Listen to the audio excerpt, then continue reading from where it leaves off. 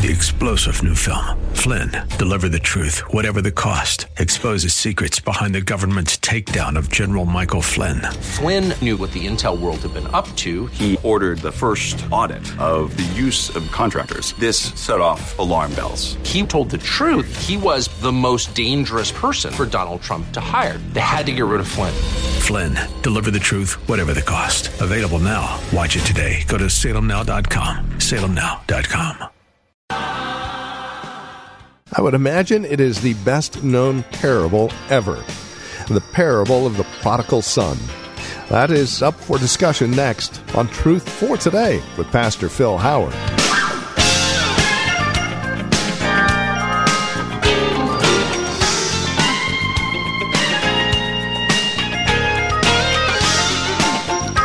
Our series is simply entitled Parables of Luke.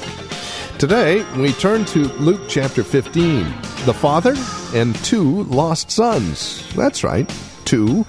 One may have gone off overtly to spend his fortune and act like a fool.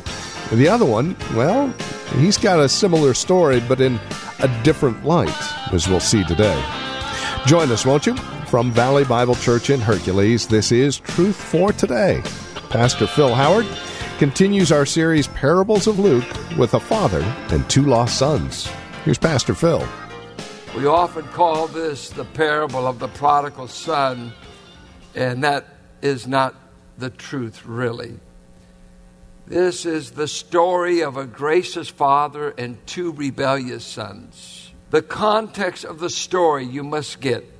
All the way back to chapter 14, Christ is saying, I will have a meal with people you despise, the lame, the blind, those in the highways, the byways, the undesirables.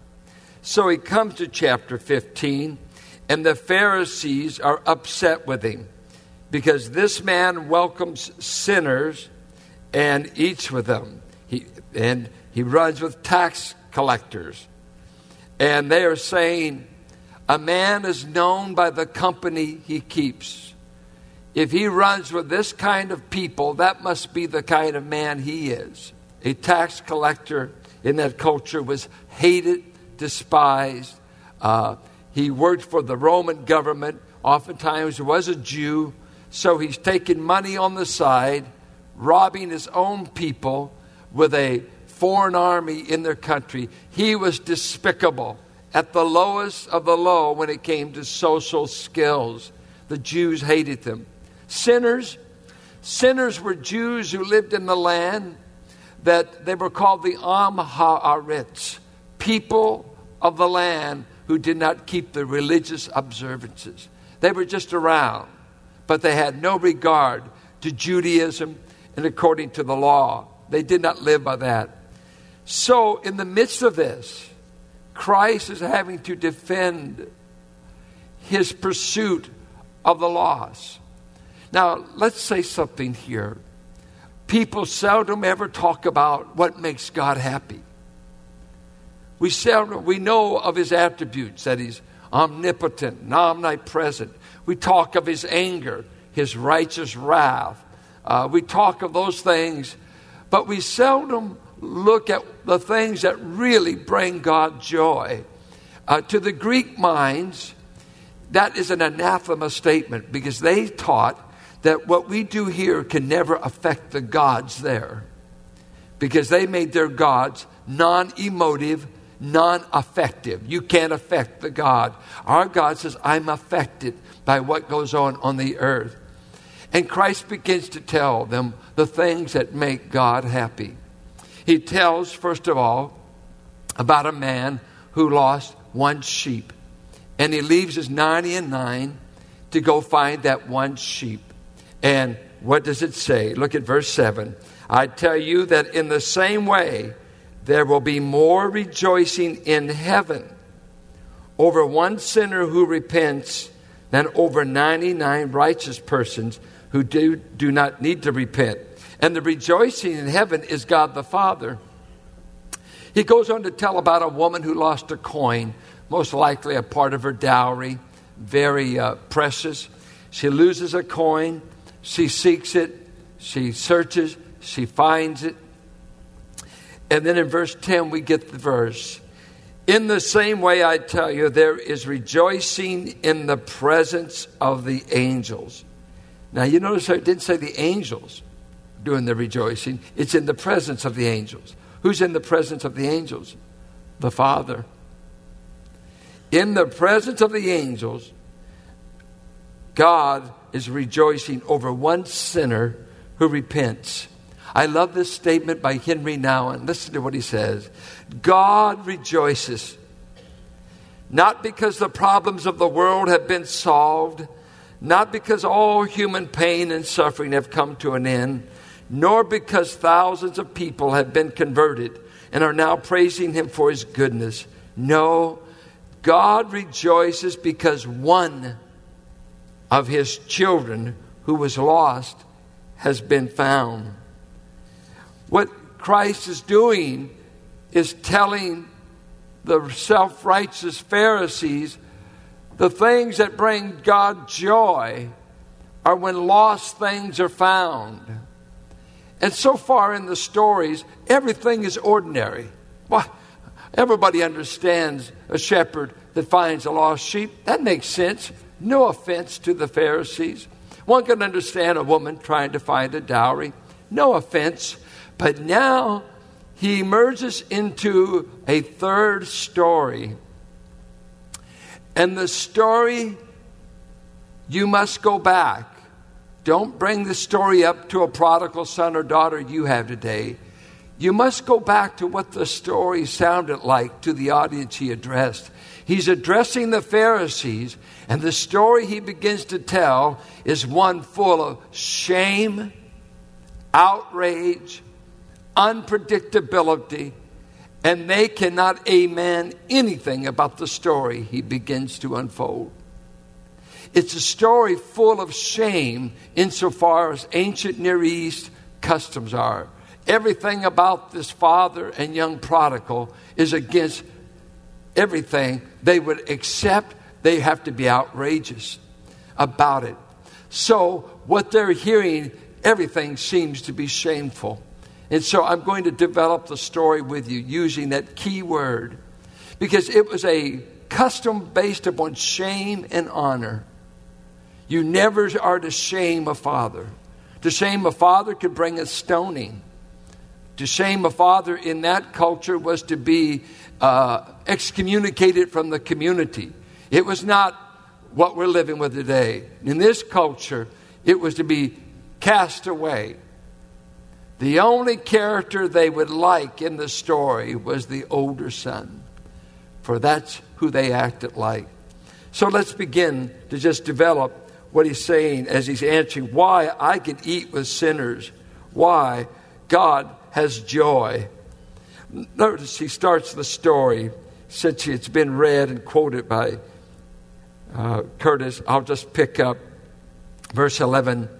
There was a man who had 2 sons. The younger one said to his father, "Father, give me my share of the estate." This would make the Pharisees gasp. This is a shameful request. As I've read background material, nobody in the ancient Near East that they've recorded has ever asked their father for their inheritance while he was alive. Because to request your inheritance in that culture was equal to a death wish. Father, I hate you, basically. I want what you've got, but I can't stand you. Give me my share now. And by custom, the oldest son would get 2/3 and the younger son would get the 1/3. At this point, the father should slap him. The father should call the village elders, and they should stone such a man that in essence said, "Drop dead. I want what you've got." It was an outrageous request. So the boy obviously hates his father and obviously only wants what his dad has. As far as he's concerned, the old man can die. Well, beyond the shameful request is the shameful response of the father. the father not only listens to his request, but he did something that you sure didn't do. You may say to a son, you've got your 1/3, I'll give you title to it, but you must still work on the place until I die, then you can liquidate it. But his father granted his wish. The guy didn't want to just work the property. He wanted to divest himself of it, turn it into silver. He wanted the cash for the property. He didn't want to keep the family inheritance. I want money. And the father says, so he divided his property between them. He literally divested himself of it so that they can sell it. Now, what's an amazing thing?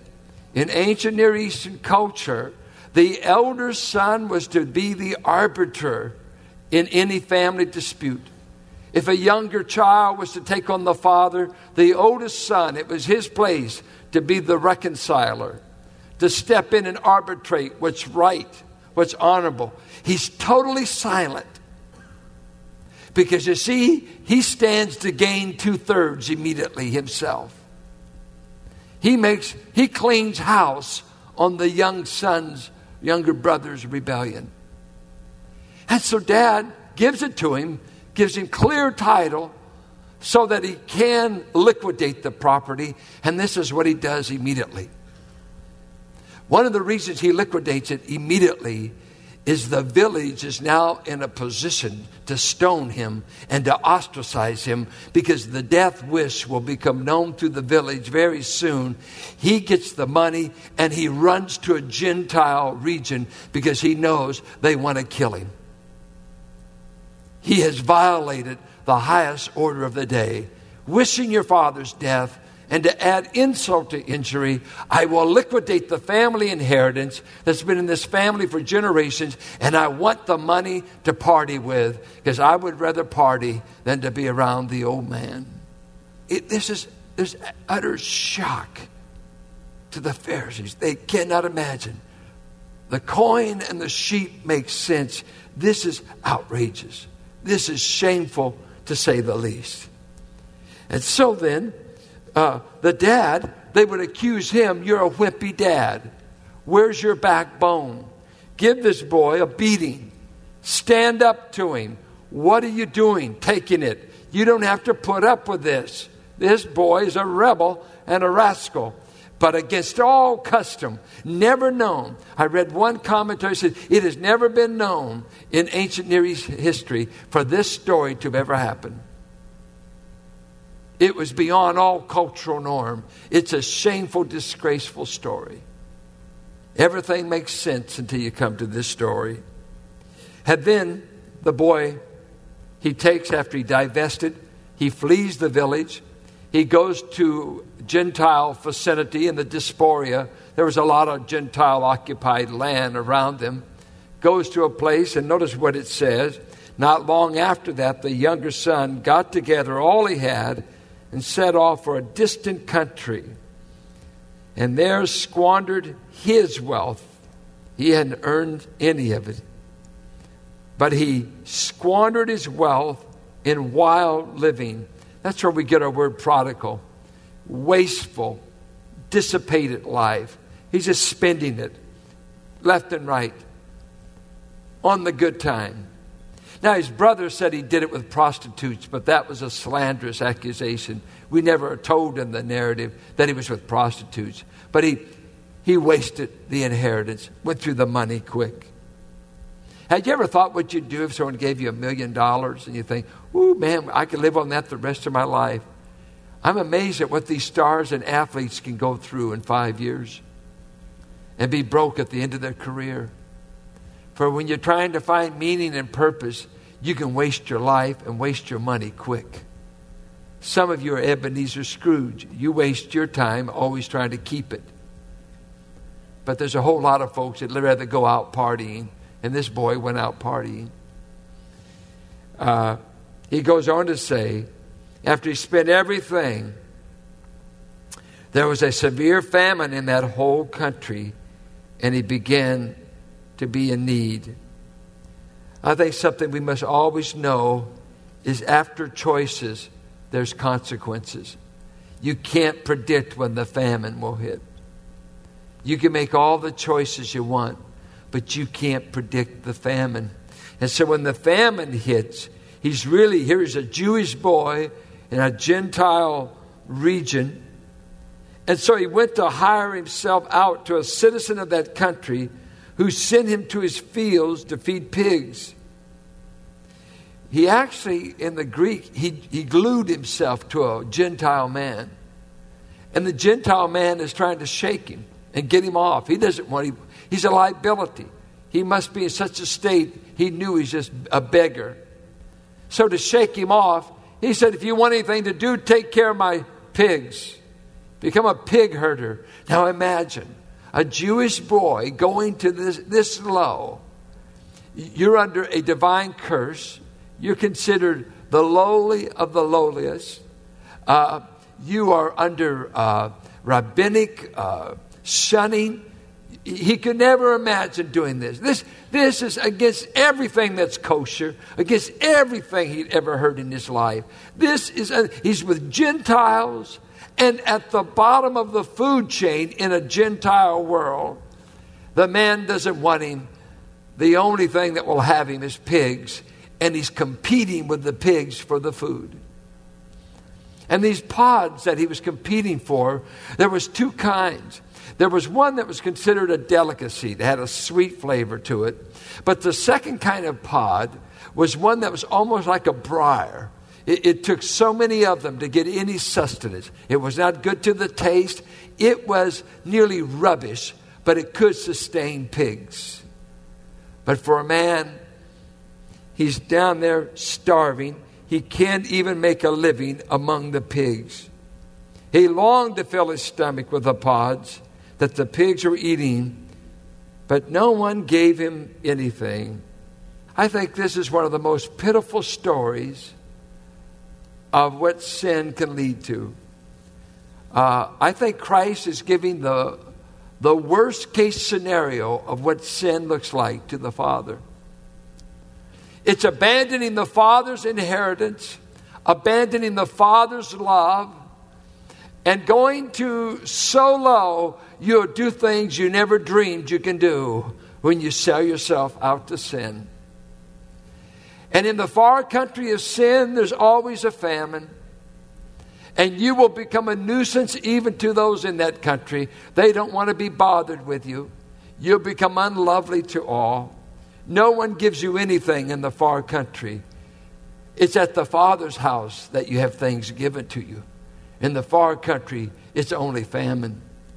You've got to sell your body. You've got to sell your soul. You've got to sell your dignity. You've got to sell out all that you called your own. He is far from home, far from love, at the bottom, in shame, in disgrace, covered with the slop of a pig pen and the humility of groveling for the same food. Who can imagine such a story ever told? And Christ is telling this story about a younger son. What are the Pharisees thinking? They're outraged. This is outrageous. A Jewish boy in a Gentile place. A Jewish boy taking care of pigs. This is absurd. Where is this going? What do you want to tell us? In the midst of this, the boy comes to his senses.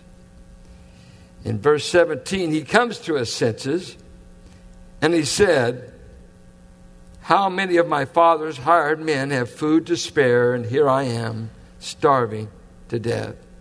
Now, this coming to his senses is most likely what we call repentance. He mentally gets a hold of himself. I am messing up life bad. And he begins to think right for the first time. He came to his senses.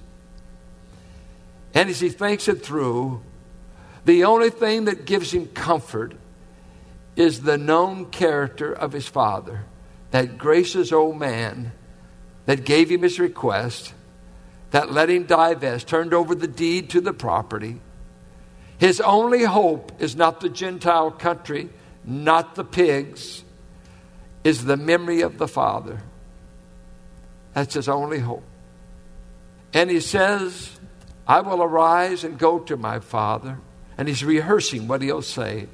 And I'll offer myself as a hired servant. I looked up these words for servants. They had three kinds of Jewish servants. They had a douloi. We use it in the Greek word doulos. And he was almost a part of the family estate. He was treated like a family member. Then they had slaves of a lower class, and they were subordinates of the bondsmen. They were under these douloi. But the lowest class was a day laborer. He was a man that you only hired for the day. You didn't have to house him. He had no contract beyond 24 hours. He had no rights. He was not a family member. He's a disposable utilitarian tool. He'll be gone tomorrow. Hire him for a day to clean out the garage, and you're done at the end of the day. So the boy's thinking, I cannot claim any rights to come back, but Dad needs a day laborer. If I could only hire out. And maybe the concept was, if I could hire myself out, it'd be the only way I could really come back into his favor. Now the rabbis are outraged. You see, in rabbinic law, repentance was always based upon restitution. There was no such thing as gracious repentance. I've come back. I've been wrong. Well, let's just forgive it. Go on. This is not the law. Under the law, you paid at least 20%. And for a son to have done something this outrageous, he would be penalized. He could have a public whipping. He could stay disinherited. When he comes back, he cannot count on anything from the father, for he has died. You know what they would often do when a son rebelled like this? They would have a public ceremony and they would bury the boy. They'd have a funeral for him. They obviously did this in the village. Because the dad keeps saying, this is my son who was dead. We've already buried him. He's out of the family, out of my life. Who knows where he is? We get no letters. We hear nothing. He's dead. If I ever see him again, the playing field is plain. We start from scratch. He can't start with a genetic connection. He has forfeited all of that. And so his very idea of repentance would be shameful to the Pharisees. Where is the groveling? Because the father won't accept the terms of the son. And so they would look, this is not repentance. This looks more like something we've never even learned what it is. It looks more like grace. Mercy. You can't let a boy back on these terms. Whipping, beating, cursing. Let the village council carry out their wishes on him. According to Proverbs, let the birds of the sky eat the body of a rebellious son. And they quote Proverbs. May the vultures eat you for what you've done to your dad. There's no welcome back to this village. It's a shameful, rinky-dink kind of repentance in their world, but it was truly a repentance in the boy's heart. And that brings us to the end of another broadcast of Truth for Today with Pastor Phil Howard from Valley Bible Church here in Hercules. I'd like to leave you with our address, phone number, and web address in case you would like to contact us for whatever reason, whether it's a copy of today's program, a question concerning the broadcast, or your own relationship with Christ, or a prayer request. We would love to hear from you. And if you would like to partner with us financially to ensure that this broadcast remains on this radio station, again, we would be ever so grateful. No gift is too small, no gift too large. So here are the various ways you can reach out to us. The easiest, of course, by phone. That number is 855-833-9864. That's 855-833-9864. Or stop by our website, truthfortodayradio.org. And then, of course, as always, you can write to us. The address is 1511 M. Sycamore Avenue, Suite 278, Hercules, California, 94547. And then men, mark it on your calendar, March 8th and 9th. It is our men's conference, Walking to Win. Keynote speakers are our own Pastor Phil Howard and Pastor Jesse Gastand from Grace Bible Church in Hayward, also the host of the radio program, Way of Grace. Now, it is a Friday evening, Saturday day conference, and the price, $45 for ages 18 and older, $30 for youth, ages 12 to 17, will include dinner Friday evening and breakfast and lunch Saturday. If you have a desire to grow in grace, men, and find other men who are on the same walk and journey in Christ, we would invite you to join us. It should prove to be a rather fascinating, insightful, and very encouraging conference. Again, that's March 8th and 9th. Mark it on your calendar. Contact us and plan on joining us. The phone number, once again, is 855-833-9864. Or simply stop by our website, truthfortodayradio.org. And then come back and join us next time for another broadcast of Truth for Today with Pastor Phil Howard. Blessed be the name of the Lord. Blessed be the name of the Lord. Blessed be the name of the Lord Most High. Today we've got another look at the